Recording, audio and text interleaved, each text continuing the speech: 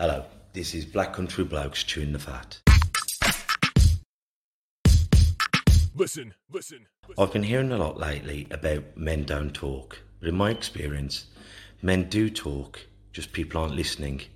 So it's going to be me and a group of blokes discussing our struggles and victories through life. Warning, there may be some bad language, so apologies to all the moms, especially my own. Let's get going. Listen.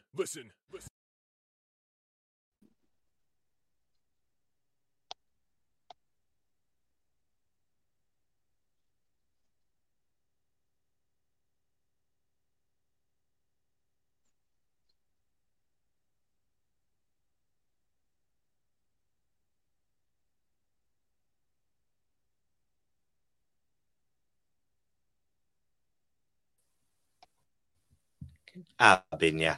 It's the Black Country Blokes Chewing the Fat, here with me, Kev Dillon, Lee Cabman, and our very special guests today are John Reid and Ed Flanagan. I'm sorry, Ed, I'm terrible with names. Now That's all right, mate. So we am had I. John on our radio. We had John on our radio show on Black Country Extra the other week, and John goes in prisons talking about poetry and entertaining some of the prisoners. And Ed's got the other side of the coin. He was an offender and an addict, and now he's turned his life around through art and teaching people, you know, what he did and the mistakes he's necessarily made, but the difference is he is now doing. So both of you, thank you ever so much for coming on. Ed, would you like to go into a bit of your story first? Yeah, my name's Eddie. I'm 63. Up to the age of 50, I was involved in criminality. I had quite a traumatic childhood, and I turned to drugs and booze, 14, 15, and I went down that path, made some really bad decisions. Ended up serving 20 years in total within the prison systems. 15 years ago, I changed my life around. I'm an artist.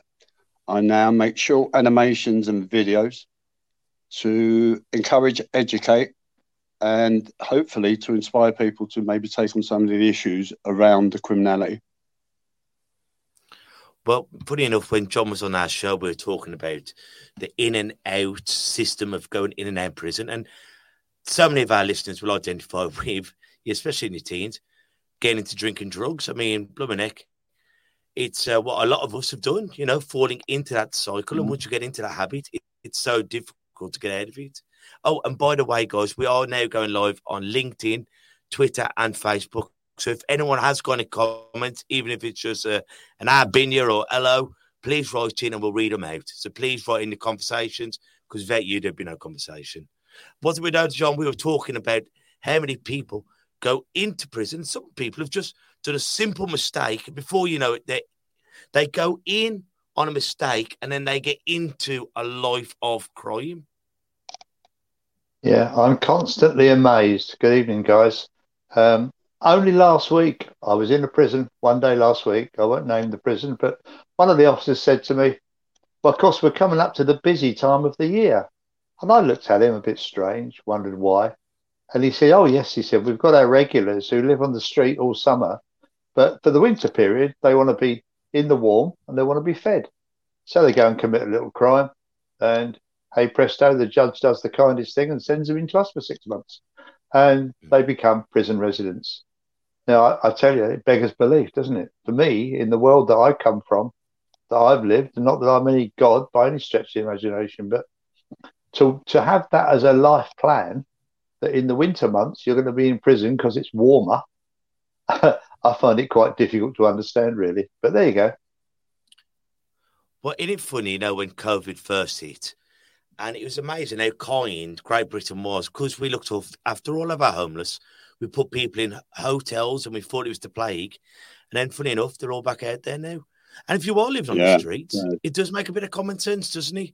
Why not go and do some petty crime and be warm, showered and fed in those cold wintry months? Is that your kind of life story, Ed? Is that what you used to do?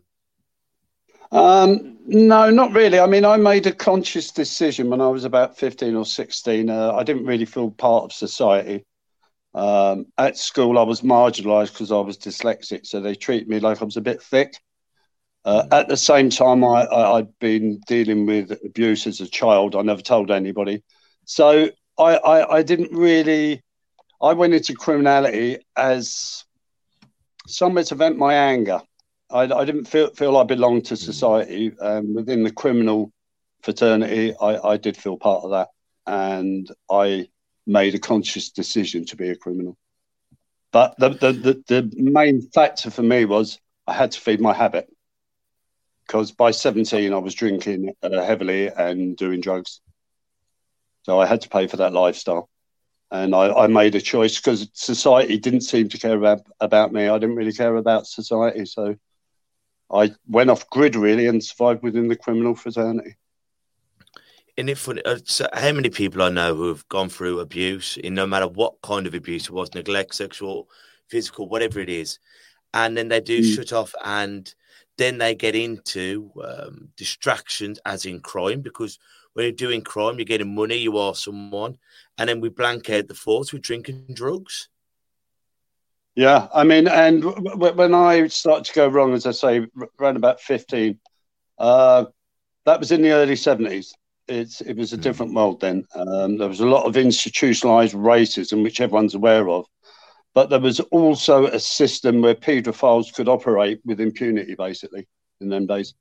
And I'm not unusual. There's lots of people who took the routes that I did out of not knowing how to deal with pain as a child. I didn't tell anyone about my abuse. The dyslexia wasn't diagnosed in those days. So it was quite easily, really, for me to feel apart from everything. And in the criminal world, I felt part of something. And I wanted to stick my fingers up, really, as well. I was an angry young man. I had all these issues going on. I didn't know how to deal with them. And drinking drugs just exacerbated my behaviour from that point. I think I can add in here, Ed, as I understand it, you were growing up in Kilburn in London. Yeah, just down the road from Kilburn. Now, I worked in Kilburn for a couple of years in the early 70s. And true to say, I don't mean to be disparaging to the Irish community at all, but there was always reckoned to be a strong IRA tendency. There were people there that had got sympathy towards what was going on in Ireland at the time. And you would therefore be growing up in an environment that was extreme, to say the least. Yeah, well, with a surname like Flanagan, I felt the prejudice in those days towards the Irish community. But that just gave me even more reason to be a rebel, to be quite honest. If I'd have grown up in Ireland, I probably would have become a political animal as a way of disappearing into something. I didn't. I grew up in England, even though I was born in Ireland. My parents came over here when I was 3. So, and I think angry young men will find a venue. And how much blame do you put, Ed, on the lack of a father figure? With hindsight, a great deal, yeah. My father wasn't present. He was an alcoholic. The person that abused me was like the surrogate father. So, I didn't trust adults. I didn't trust society. I didn't trust anybody, really. By the time I got to drinking at 15, I was like a little time bomb. I mean, like you say, you spent 20 years in and out of prison. And what was the epiphany to turn the cycle around?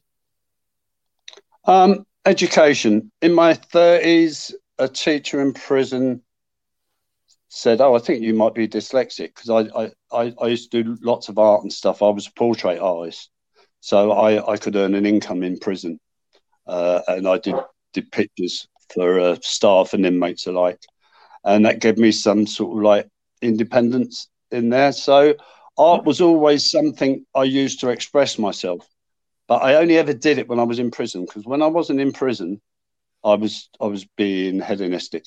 I only ever did creative things when I was in prison. So over a 20-year period, as a boy and a man, I started off with 3 months DC, which is detention centre.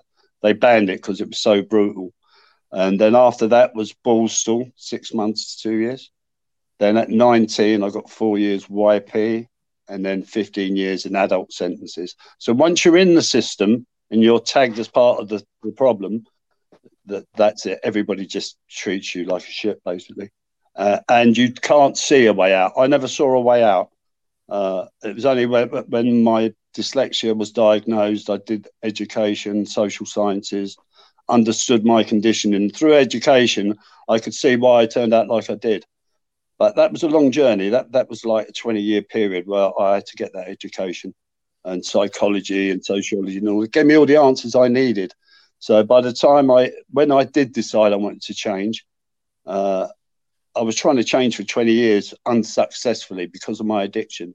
I'm sober 11 years now. I walked away from that life 15 years ago. It took me 4. I've been trying for about 20 years to get and stay sober.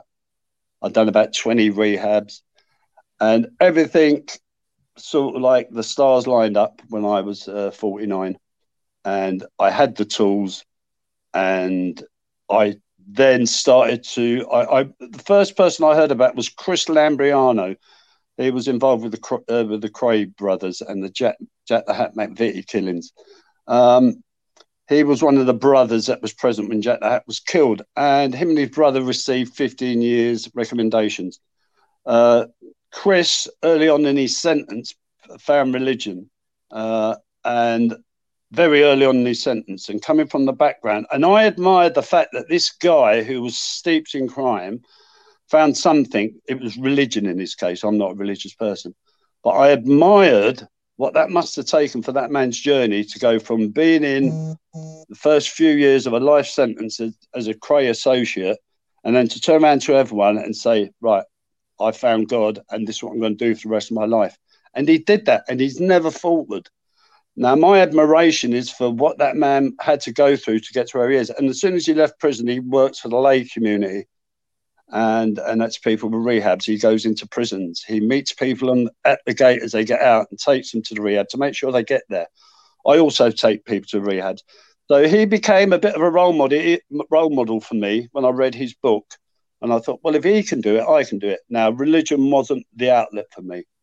Art was my saviour. But everyone's got a different saviour. Yeah. But isn't it funny, like, how many people I know who've suffered with drug addiction, alcoholism, whatever their vice, and we will lock someone up in a prison around criminals when that person has got an addiction. Yes, it might be stealing, they might be doing whatever, but it is to fund their addiction.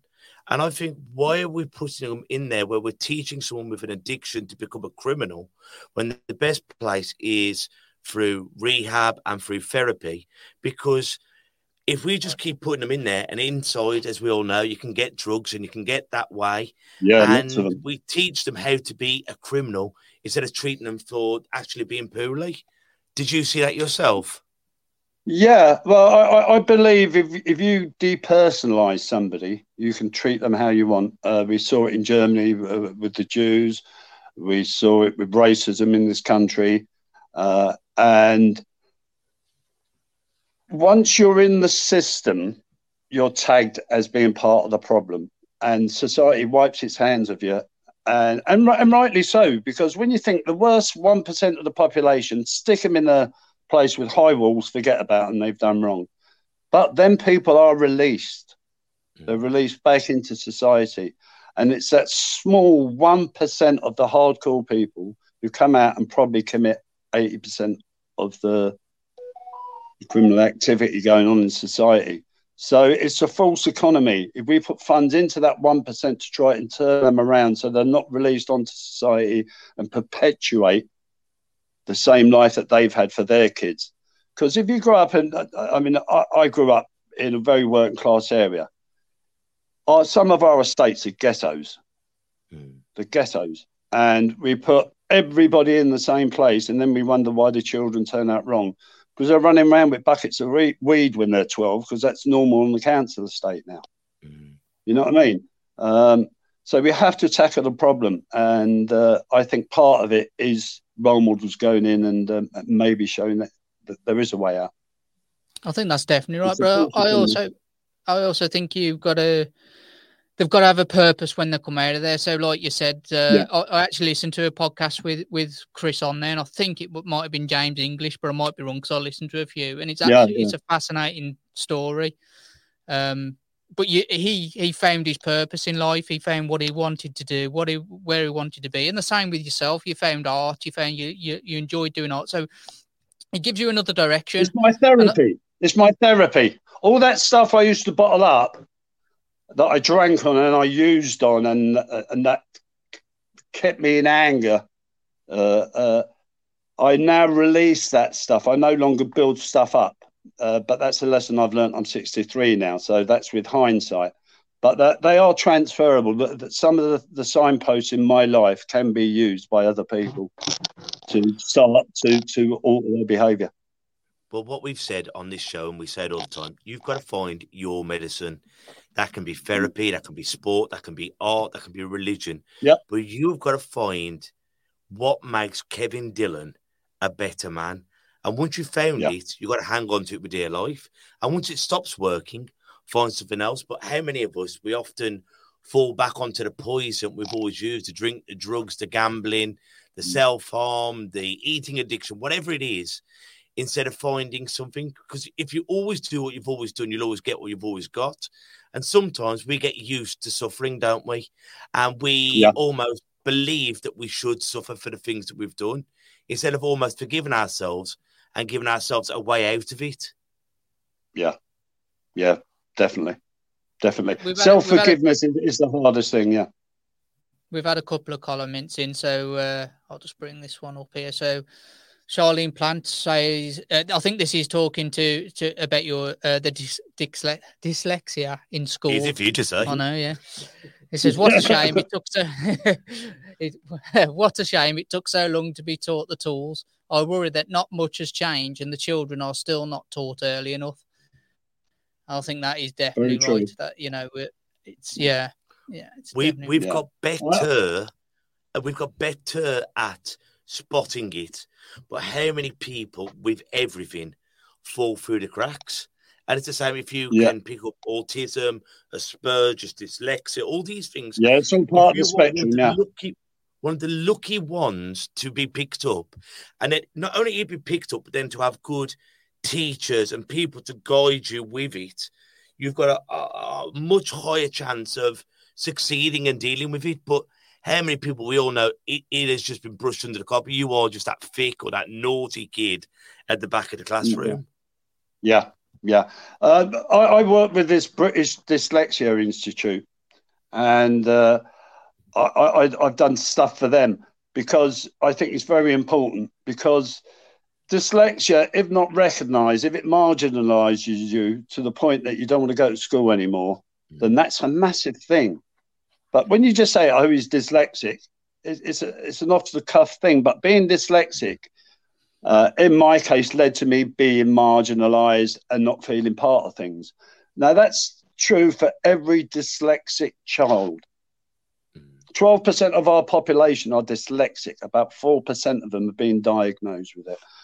Once it's diagnosed, it's like anything. I mean, because I'm hyper, and I have other traits that are on the autism spectrum. Like, for instance, I know this is going to sound weird, but if I'm looking at a written word, I will know automatically I have to count how many straight lines are in that word. I know it sounds weird. And I never, ever told anybody that. And then I saw a video and somebody spoke about it. And I thought, oh, I do that. And then it led me to then learn the other thing, dyslexia, whatever it is, OCD, DOH, whatever name they give to a kid that's struggling. It can be very important, even though it seems very small, just to say, oh, dyslexia can cause that. But don't you find a lot of words? I'm going to make 2 points on that. So many words like, oh, I've got a migraine. Oh, I've got OCD. And no, you haven't got a migraine. You've got a headache. Or you haven't got OCD. You're flat being tidy. But we throw these words around and we throw them around and then we lose the meaning. And then the poor buggers who actually do suffer from it, it's just, oh, he's got a bit of that dyslexia, you know. Well, hang on. It's not just a bit of that bloody dyslexia. It's, I suffer with dyslexia. I am dyslexic. Yeah. But we throw these words around and then they lose the meaning. Yeah, I think it's important that it is publicised more, and because a diagnosis can make a huge difference. as I said, I was 30 when I was diagnosed. And from that diagnosis, I went on to go into it because I always avoided education. Because I stopped going to school. I knew I was more intelligent than most of the people I was around. I know that sounds arrogant, but I knew it wasn't because I was thick that I was struggling with this stuff. I don't know why I knew that, but I did. But a lot of people with dyslexia or whatever the condition is, you then excel in other areas. Dyslexics are very, very creative. I wouldn't change my dyslexia for anything because art's really my outlet. It's my therapy. And I wouldn't be the artist I am if I weren't dyslexic. My brain's wide. What you said then, though, like, because as a child, all you want to be is normal. You want to be the same as everyone else in the classroom. Mm-hmm. And the worst thing, I know, say the best friend of any mental health is loneliness. And whether you're dyslexic, you're gay, or whatever it is, when you feel like you are the only person, you forget this. At that time, you don't realize there's another billion people on this planet who've got exactly what you have. At that time, you feel alone. And when you feel alone, you feel ashamed because you don't want to say, I count how many lines in the word the or squirrel. Yeah. You know what I mean? You live with that because you believe if I say it, I am a weirdo. And that's not the case, is it? Well, I am weirdo, but that's never issue. You fit in well. I just think if you understand something, then you can do something about it. Recognition is the first sign of change. We can't change something unless we recognise it, and sometimes it needs other people to recognise that. And I've been very fortunate. The stuff I do now keeps me sober. My friendship with John, our collaborations, coming on this thing, all this makes me look at issues that I've resolved by this stage of my life. But I went and I did counselling. When I first got sober, I went to the rooms, I did grief counselling, all the stuff I never did up to the point of 49. I just stayed with the anger. I then had to then resolve those issues. And that is a process, not an event. But the help's out there, but only if somebody points it out to you. I think it's also, Ed, that the treatment or the bad treatment is also is almost worse than actually having the dyslexia. You know, having people cast you off and do all those things to you. You know, you can kind of deal with the dyslexia if you know you've got it. You can put things in place, but actually having people marginalise you and treat you different made it worse, not the actual condition. Yeah. Especially as a child, as I say, in your formative years, around the formative years, sort of like say between 9 and 15. That's because there's big transition there. If that part of your life is affected by trauma, that trauma will come out one way or the other. Now, not everyone becomes an addict. Not everyone becomes a thief. Some people, they comes out in other areas. But I realised a lot of the stuff I did in order to get and stay sober, I worked the 12 steps. And it's a philosophy, and you work through those 12 steps. And even for anybody who hasn't got an addiction, but is just unhappy with their life, if they take on the 12-step program for AA, Alcoholics Anonymous, Narcotics Anonymous, Gamblers Anonymous, they've all got the same 12 steps. And it's an introspective look at yourself, but it's in a chronological order so you can work through it. And in order to do that, you really have to look at yourself. And when I went to the rooms, you then find a sponsor. You work the steps. It's called working the steps. Step 1, my life had become unmanageable and I was powerless over my addiction. I mean, step 2, came to believe that a power greater than myself. It's just like sayings, but if you look in depth at those particular issues, like one of the steps is make amends where it's possible, but not if it's harmful to yourself or the other people. So you have to look at some really deep stuff about yourself. And I think through that comes knowledge. So anyone who's struggling, 12-step programs. Thank you for that advice. Thank you. I'm sure our listeners appreciate that and take a look at it. We've had a few, haven't we, on who's had condition and actually used that 12-step. I know Andy Plant has used it in his recovery, and there's a few others. But we've actually had a question from Andrew Mullaney. Oh, how you doing, Andy? Oh, yeah, we know Andrew. We love Andrew. I think we all know Andrew now. He knows everyone, doesn't he? Yeah, he's cool. He's cool, Andrew. We like him. Very. Very. So he's asked, can John and Eddie give their thoughts to the campaign to ban the box? The campaign where the box on the job application asks you to declare previous convictions. Yeah, shall I go first? Yes, I don't mind. I think this campaign is absolutely wonderful because I think actually having that box on the job application form is going against people's human rights. You know, it's reality that they should be able to offer you a job if you've got your life in order at that time. So being asked if you ever committed a crime, you know, years ago or whatever, I mean, goodness me, it's a stupid question, isn't it? You've got people coming out of prison today that have to go in to sign on for a job and they tick the box to say they've just come out. And what happens then? There are so many people looking for work that they're automatically stood aside. So what chance It's a criminal offence not to tick it. If you've got a conviction and you don't tick that box, it's a criminal offence. So I believe the box should not be there. Criminals, no, of course not. I don't think the box should be there. I think that people can and do come out of prison as different people, and in many cases better people, that the experiences they've had inside prison have put them in a better position to deal with their life than they were before. So I think the campaign to ban the box is really sound, and it should be it should not be on an application form. In other words, to cover what you're saying, Ed, I know that they have to tick the box if they've got a thing, but it shouldn't be there in the first place. I think you should, funny enough. Do you?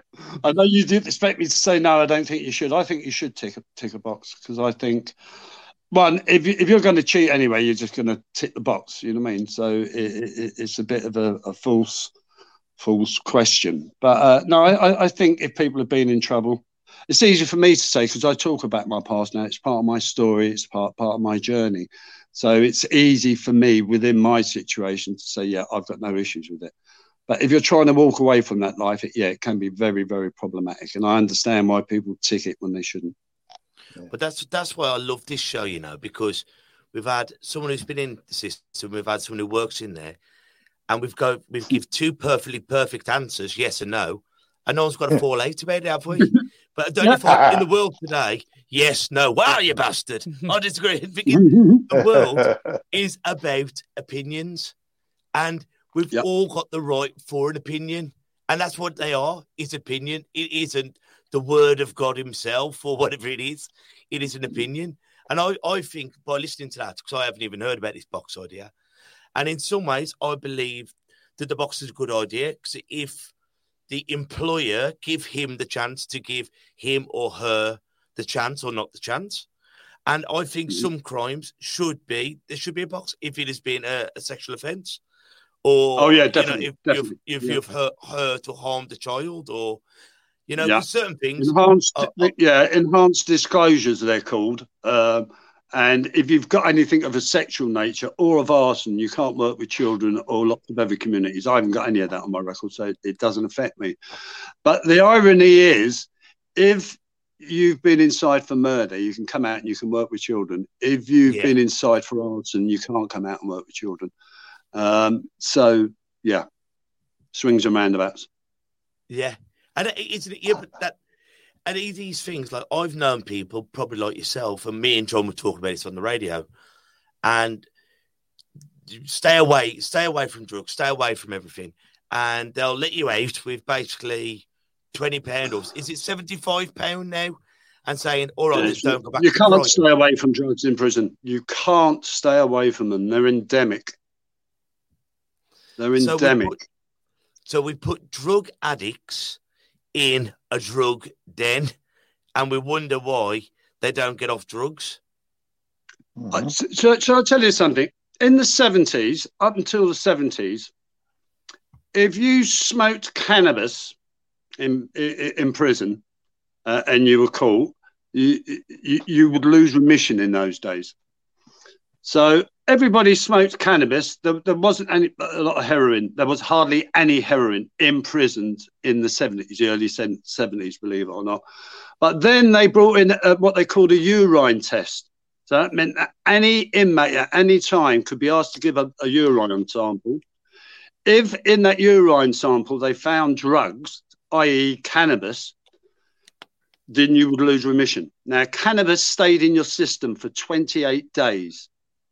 At the same time, you will get exactly the same for heroin, but it would only stay in your system for 2 days. So people thought, right, wait there, if I smoke cannabis for 28 days, I can lose remission. If I take heroin and drink lots of water, in 2 days' time, I'll pass the test.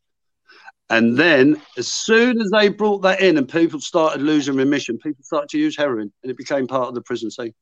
That's how initially heroin became to be used rather than cannabis, because of the urine samples. And our prison systems have gone downhill ever since. And you, that's quite crazy. You'd have thought someone who was bringing those tests in would know that kind of information and realise the damage that's going to do. But it was it. And then sort of like people then thought, well, I'm better off using heroin. And yeah. And we saw a lot with the legal highs when Spice and MCAT come in. There's a massive influx with that. And you can't test for it, you see. You can't test for it. That's why people use it now. If you're in there now and you take Spice or one of one of that family, then even if you're tested, it won't show up. So that's why you can't lose remission, and that's why Spice has become so popular. 1, it's cheap. 2, it lasts all day. And 3, you can't be tested for it. Whereas the other drugs you can be tested for. At the end of the day, and you are tested. You are tested on a semi-regular basis. At the end of the day, we've lost the war on drugs, haven't we? Yeah. Well, we're churning out addicts. We're churning out addicts. You don't even need money in prison now. If I go into prison today, I go on the wing tonight. I go through court. I get there in the evening. I get on the wing. If I go up to a cleaner, I say, "Who's got any gear?" And they go, "Rah, rah, rah." You'll use their phone to phone your people. Your people will pay money into an account, and then 5 minutes later, once they get a ping, it's in the account, they'll give you the heroin or whatever it is you need there. So that's how easy it is in prison. Within an hour, I will be thrown out of my head. Can I ask you both? Do you think we ought to legalise all drugs? Yeah, definitely. Without a shadow of a doubt, like Portugal, it's the only way. But unfortunately, we're so old-fashioned and knee-jerk reactions, I fear it will never happen. Portugal did it 11 years ago. It transformed their society. Addicts were not treated as criminals. They were treated as health issues. And therefore, the addicts could go and get their drug of choice, because you're always going to have addicts. But it was under controlled conditions, and the government, it cost them about 90p for a gram of heroin. And when you think how much money you have to put into keeping a heroin addict either in prison or whatever, it's ridiculous. Yeah. Portugal, 11 years ago, they decriminalised addicts and the drug scene, and the government took control of all drugs, so there was purity there. You could go to a recognised centre. And so people were not shoplifting and doing burglaries. They took it as a health issue, not as a crime issue. And doesn't that make sense? And I often laugh about it's transformed their country and their society. Because I often say, like, if heroin was legalised, you wouldn't go to your supermarkets after some hobnobs and go, "Oh, bloody hell, heroin's on special, we'll get some." Because either you do drugs or you don't do drugs. So let's keep it as clean, as pure for the people. Let's get it so they can get it on prescription, so they haven't got to go robbing or selling their bodies, or then you don't have the little gangbangers who are shooting someone on the high street and mugging people. We would clean up the neighbourhoods. We'd get the drugs, the clean drugs, into the people without the crime, without the export, without this, without the postcode lottery. Yeah, it makes that much sense to do it. You just wonder why it hasn't happened. Well, for me, it's just a fundamental shift in thinking as a society. Sorry, Ed. I think it's also down to money. There's a lot of people making money off. Pharmaceuticals. I mean, you see, America's a big thing. They've spent on the war on drugs, and the people making money from the war on drugs is absolutely crazy. You know, it's absolutely madness. Well, take alcohol. It's kind of like the homeless situation. The amount of money that's plowed into helping people who are homeless, we could probably buy them all houses and sort it out. But there's too many people making money off it for that to happen. Yeah. It's a sad state of affairs, and to be honest, I perfectly understand why the public want criminals to be punished. And then you hear all these stories about they've got TVs, they've got all this stuff. If you're in prison now, you have to survive it. You have to survive it. If you stay away from the drugs, if you stay away from the gangs, if you manage to do all that and then you come out and you're released with, I think you said earlier, £75. But it's not only that £75. The first thing you have to do when you're released from prison, just say you're released on a Friday, everything's shut on the weekend. You're released in the morning with £75. You have to make your way straight to the probation department in whatever area you're going to be residing, present yourself at probation, and then you'll go to find accommodation. There is no accommodation. So that first day, that £75, go see the probation, come out, that's half the day gone. Where's the person going to go? There's no accommodation for people, especially criminals. There's enough people on the housing list as it is for people that need accommodation. So we don't view it as necessary. And why should they get special treatment? They've just come out of prison. Because if you don't, they're going to be a menace within our society. That's why. And we depersonalise people. That's somebody's son. That's somebody's daughter. It doesn't matter what age they are. If you see somebody in the street, they haven't made a conscious choice for their life to go down the drain and end up on the street. That's somebody's son. That's somebody's daughter. Yet we depersonalise them and we treat them like shit and we walk past them. How dare they beg of me? If you could change, and I'll ask this both to you. I'll ask John first, then I'll ask Ed. How would you structure prison? Because we need a prison in some sense, don't we? I go and do something heinous. I'm not, you know what I mean? And I can't just be living. I give Lee a lamp and I'll set his dog on fire. He don't want me living next door. They've got to put me somewhere. So what would you structure prison like, John? Well, how long have you got? You know, I could talk for a week on this topic, so I won't bore you and talk about all of it. But let's just take one step back and look at the effect that drugs have on people, residents of any prison. You know, Ed has given a very colourful description of what goes on, and I'm sure he's absolutely correct. But the starting point for me is the simple question: why should it be that there are drugs in prison? Why should that be? If I wanted to get on an aeroplane and fly to a foreign country, it would be very difficult of me to take some drugs with me for use when I got there. And if we treated prisons like an airliner, then that would be the same. Now, there's only two ways that drugs are going to get into prison, because they can't be made in prison themselves, can they? There's only two ways they're going to get in. Either a resident brings it in with them when they come from court, or the prison officer is going to take it in. Now, if a resident's going to take it in with him, that's going to take a bit of doing, really. But he can do it, and plenty do. But a far easier route is a prison officer. So why don't we, here's a suggestion, why don't we put every person entering a prison in a situation where they go through the same protocol as you would get on an aeroplane? In other words, we have X-ray devices. Now, I go into very many prisons around the country, mainly in the Midlands, but I've done quite a few in South Wales and around the area. And sometimes I take a trolley, and in the trolley, I've got a lot of equipment that I need to do what I want to do. They've always got a list of what I'm taking in that I send to them a week or so before. Some of them take everything out the trolley, put it through an X-ray machine, take it out the other end, then they give me a body search, and then only then am I allowed into the prison.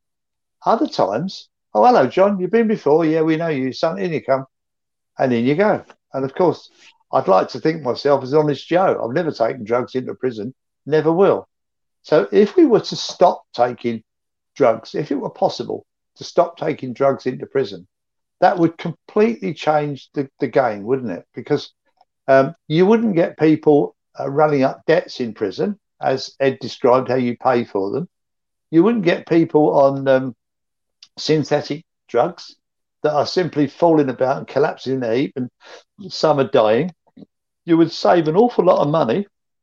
Not so many people would go into prison, out again, into prison, out again.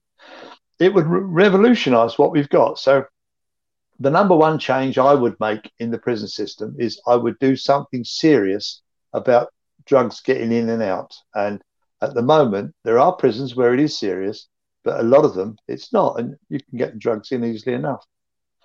The second thing I would do is I would never send somebody to prison for less than a minimum period of 1 year and probably 2.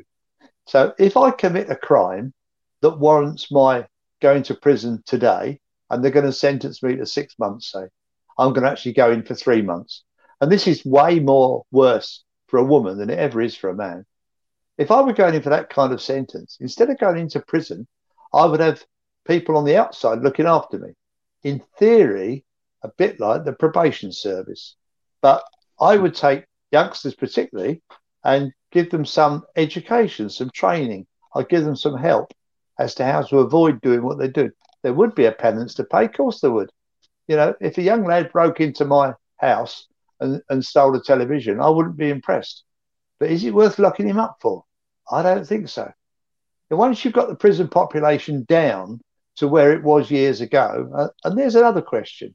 When you talk about the 70s, Ed, how many people would have been in prison in 1970? And how many people are in prison today? You know, judges have been told to sentence people. Indeed, it's a political thing, isn't it? We get a Tory party at the moment is saying, we're going to build new prisons and we're going to give longer sentences. Now, out of the 80,000 or so that are in prison tonight, there are probably less than 100 of them that are never going to come out. So if I, for example, am involved in a road accident, I get done for manslaughter, I get sentenced to 10 years. I didn't intend to do it. It's just something that happened. So I go and serve me 10 years and out I come. Now, unless they've done some work with me to overcome the problem of why I did that in the first place, there's every chance I'll go and do it again. If, on the other hand, they extend the sentence to 15 years or 20 years or 25 years, whatever they extend it to, I'm still going to come out one day. And unless they've helped me through my sentence with education and training or whatever comes along, then I'm going to come out the same person, at least, perhaps worse than what I was when I went in. So this whole topic of reforming prisons is really based, as much as anything, on political will. Is there a will for the government of the day, Tory as it is at the moment, or has been Labour? They're all tarred with the same brush in many respects. Is it the will of the government today to do something about prisons, or are they just going to chuck a load of money at it and say, yeah, carry on, and we'll stay the way we are, just bang them up for longer? That's my opinion. They will bang them up for longer. They will give them less funds. It wouldn't change a thing. And unfortunately, what a lot of people don't realise, there's a lot of money to be made in prison. Right, putting my criminal head on. If I go down to the market tomorrow and I buy some snide 2-ounce pouches of, say, Golden Virginia at £5 for 50 grams of tobacco, that's snide tobacco. In prison, that £5 pouch of tobacco is worth 250 quid because you can't smoke in prison now. Do the same with drugs. Something outside that's worth, say, a £50 worth of heroin outside is worth a hell of a lot more in prison. John's getting ideas now. Yeah, there's lots of money passing hands. Think about that, like non-smoking. I mean, non-smoking tobacco in prison. And I know people say, well, if I'm not allowed to bloody smoke in the cinema, then why should them bloody cons be able to? But really, a bit of tobacco ain't the end of the world, is it? No. It kept the lid on things to an extent. It was because, because a vast majority of people in prison did smoke because they did everything to excess. I mean, they weren't really making wise choices. You know what I mean? The fact that you're in there shows that your decision making is not that great. It's just perpetuated it inside.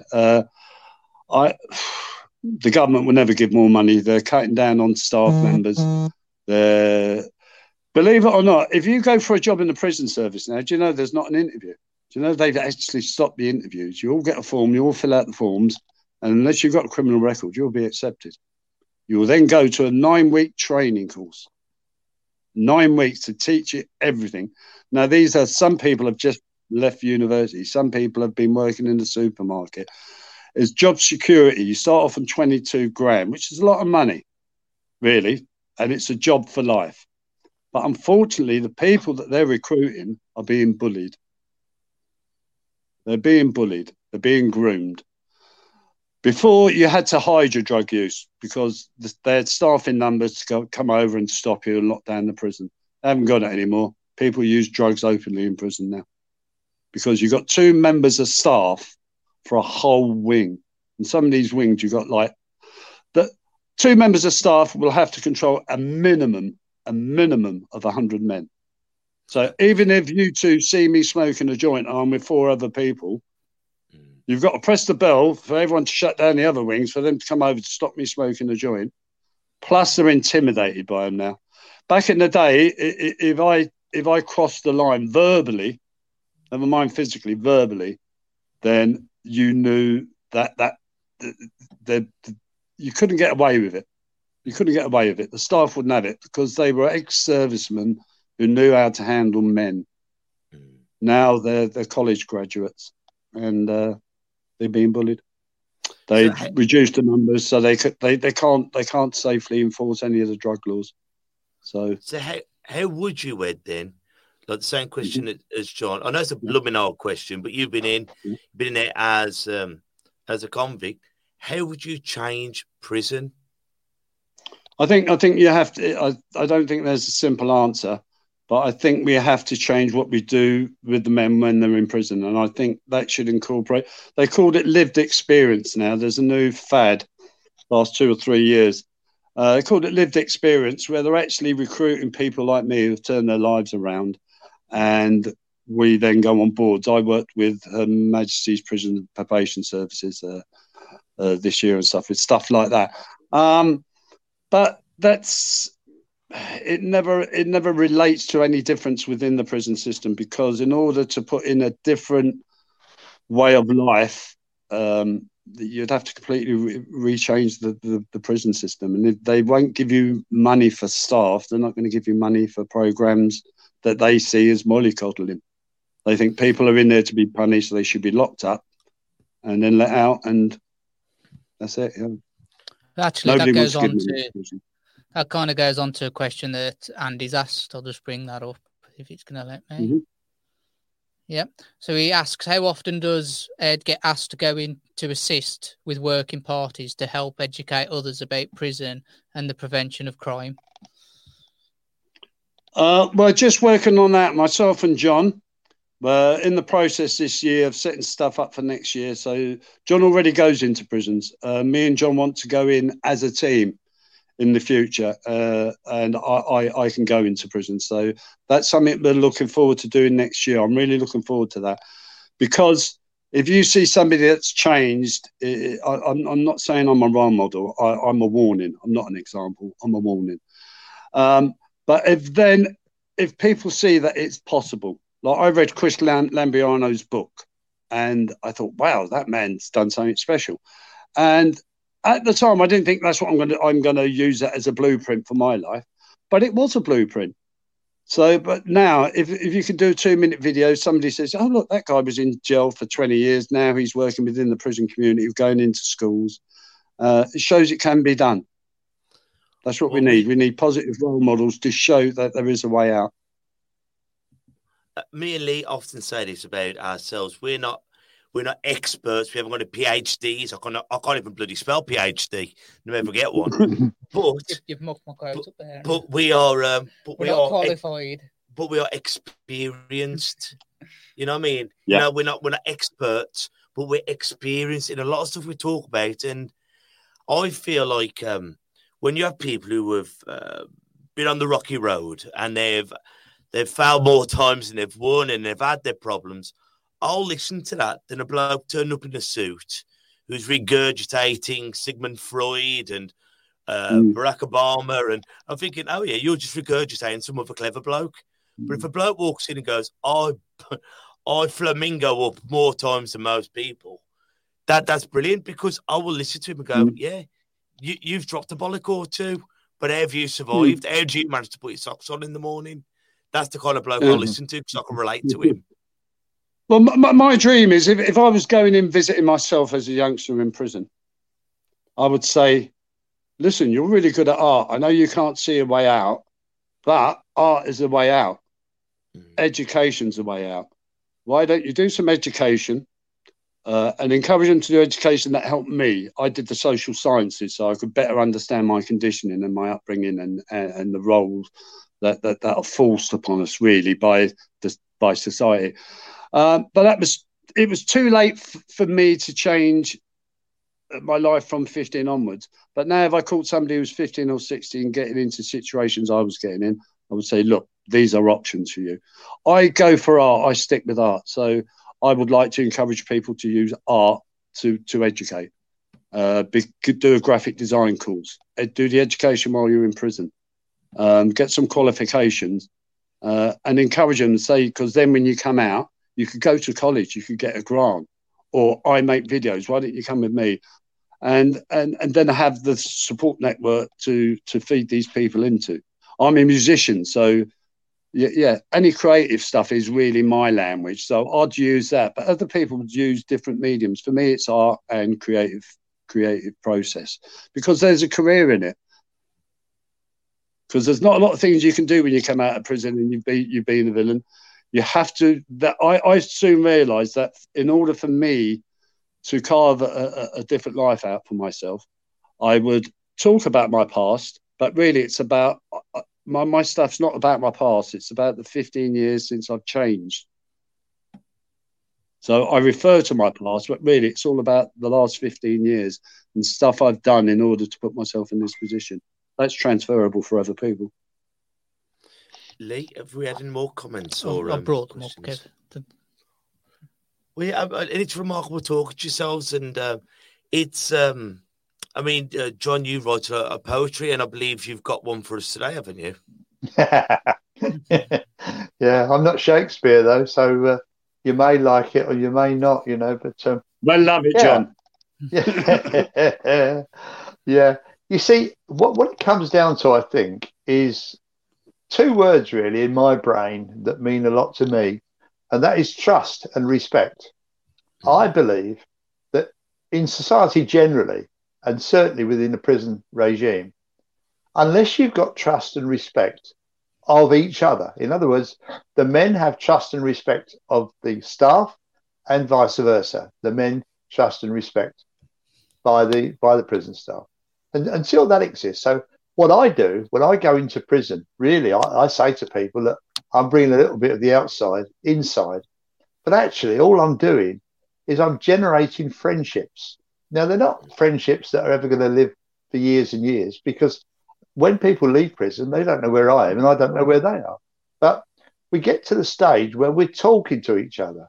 Now, if I think of my own upbringing, I love my dad to bits, but I would no more have had a discussion with my dad about a prostate gland or any other illness for that matter than fly to the moon. It wouldn't happen. But nowadays, I go into prison and I might start off a session with the guy saying, all right, lads, how you doing? How's your prostate? And they just laugh and we talk about it and things come out into the open. Now women are a lot better at this than men are. So I haven't been able to try this in a woman's prison because I've never been in one. But at the end of the day, we need to talk. Social media helps us talk. I'm midway through reading Andy Mullaney's book, and I've got to say, this is another book that if I'd read it 30 years ago would have changed my life. Now, I couldn't have read it 30 years ago because he hadn't written it. But here's a book that essentially says, look at your life through different eyes. Look at your eyes through the eyes of somebody who's playing a game and play the game to your advantage. It is a rather wonderful book. I don't mean to sell somebody a book, but nevertheless, those that have read it will understand what I'm getting at. So I just try and get this relationship going. So, yeah, we're going to do some stuff. What's the name of it again, John? John, what's the name Andy of his Mullaney's book? Oh, goodness, you've asked for something now. I knew that. I think it's something like Did nobody ever tell you it's just a game? Yeah. And it is the most wonderful book I've read. I'm not a great book reader, to be honest, but I'm 3/4 of the way through it. And I must say, I've known Andy for some while, and he's a friend, and I owe him great debts. So he helps me as much as he can. But you need that. You need your tribe around you. And you know, nowadays I've got Ed, but this is going to sound a bit silly, really, but Ed would tell you that I motivate him dramatically, and that I am his reason for getting up. Perhaps I am the person that's encouraged him and guided him and worked with him, purely because early part of this year he wrote to me on LinkedIn and said, "John, I'm into collaboration. Will you collaborate with me, please?" And I thought, yeah, right. He's an interesting guy, and we've been doing it ever since. I also am motivated by him and him alone. I mean, he just inspires me. What he's done with his life and what he is doing with his life is beyond compare in my world, because I've never known anybody so well as I know Ed. And he constantly surprises me. Anyway, today, this morning, we had a guy that was going to come on a Zoom call with me from a university. And about half an hour before he was due to come on, he dropped me a text to say, "Sorry, John, something's come up. Can we do it later in the week?" Yeah, we certainly can. So I had a big gap in my morning, and I thought, yeah, do you know what? I'm going to write a bit of poetry. And I wrote some poetry, but I started off writing limericks. Now, these are very tongue-in-cheek. And as I said, I'm not Shakespeare. And I don't believe Shakespeare wrote limericks anyway, did he? But here's a sample. Hopefully your listeners might get a smile from it. A man I once knew from my school who treated me just like a fool, but I had the last laugh when I drew up a graph which showed that now he isn't cool. The second one for you, if you like this kind of thing. There once was a very fat man who lived on his own in a van. He slept all night, got a terrible fright when the van had a runaway plan. So there's a sample. But I wrote some poetry as well. And the great thing about poetry is you can say things with meaning, and, you know, that you wouldn't necessarily say to people's faces. So I was watching BBC last night on the telly, and on Newsnight, they had an interview with a woman who had been sent to a ladies' prison, HMP Style it was. And she didn't know that she was pregnant as she went into the prison. Indeed, she was asked the question on the first arrival there, "Could you be pregnant?" "No," she said, "definitely not." Hey ho, guess what happened? About 8 months later, she suddenly gets stomach pains, and it went on from there. Eventually, she gave birth in her prison cell to a little girl, and the little girl was stillborn. Now, had she been in a hospital, they would have saved the baby. But the healthcare in the prison is not the same. And as a result, by the time the ambulance got there, the baby was not possible to resuscitate. And I thought this was a terrible situation. So I wrote a poem. I've never read it to anybody before, including Ed. I wrote this morning, and I don't know whether it comes anywhere near talking about the subject, but for what it's worth, I'll read it to you, and I hope it resounds with some people. Giving birth in prison, so much hell, nobody with me, no mum to tell how I feel, and cannot just say why I now regret that night, that awful row. My partner, when he was around, showed no respect, and I found that if I moaned, he would strike me at least once, or maybe 3. When asked, "What is that mark upon your arm?" my answer simply, "He meant no harm." The doctor said, "Are you okay?" I answered, "Yeah, well, I am today." On arrival here, I met some mums who'd left their kids with their chums. And by the time that they got out, their children would always doubt, will mum be here for all our days, or will she go again away? Now, my baby and I, we are a pair, but in prison, no one cares. This is no place to grow up. The thought of that makes me throw up. I hope that has some message for some people the lady listeners.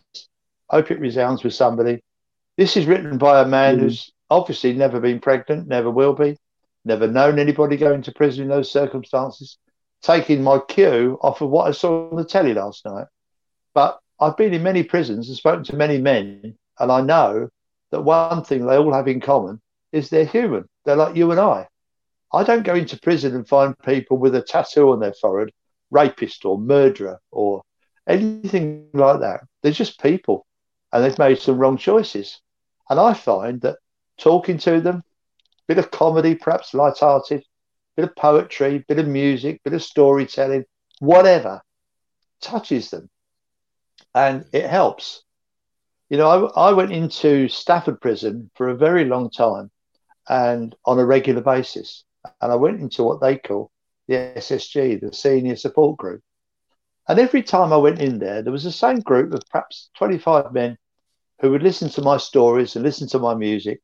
And essentially, it was an old man's club. All these people were over 65. They couldn't work. Obviously, they retired. And there was one old boy sat there, and all I can tell you about him, he had a Scots accent. And every single time I went in, he sat there and for all the world was oblivious to me. He never responded. He never spoke. He never looked my way. He just sat there, more or less comatose. And at the end of it all, he just got up and walked out. And then one month I went in and I played some music, which, unbeknown to me, was his favourite, and it touched him. And when all the other men had gone out, he held back and he came up to me and he simply said, "Thank you, John. That was very kind. I enjoyed that." And then off he went. For me, it was like winning the lottery. All these months I'd been trying to befriend him, to get a message to him, in the hope that he would change his ways. And she'll never know whether it's had any long-term effect on him, because COVID arrived and I've not been back in since. But I'd wager a bet, if I were a gambling man, if I went in there today, he'd still be there. He's a long-time resident of Stafford Prison, and I expect he's still there, but who knows? But they're all human, and they're like you and me. They've just made some wrong choices. Now, if you've enjoyed listening to John, one of our guests who came on the other day, Kerry Davies, who is the ambassador for More Mascots Please, and they are doing a do on the 12th of October at Indie Lux in Amblecote, where I'll be raising money for this wonderful charity, where they raise money for disabled children, disadvantaged children, where they'll send them out mascots on their birthday. It's a wonderful, wonderful charity. Yeah, and John will be nice.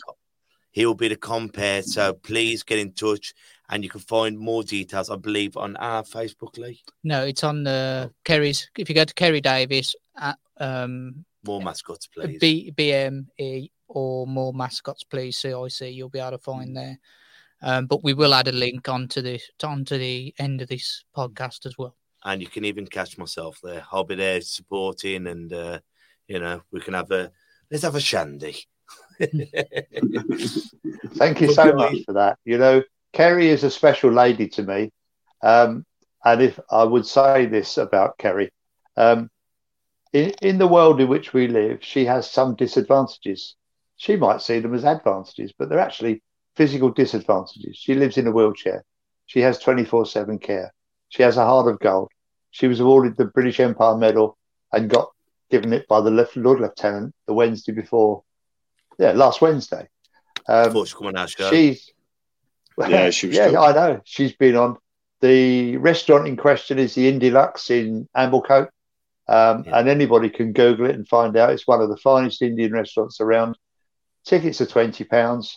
And yeah, I'm going to be standing up making myself look stupid. So if you want to come along and say hello, that would be lovely. She has 60 covers to sell, 60 covers at £20 each. And I hope it's full to the gunnels. I hope it's amazing. Hope everyone's there. Yeah, cool. Well, guys, thank you ever so much for coming on.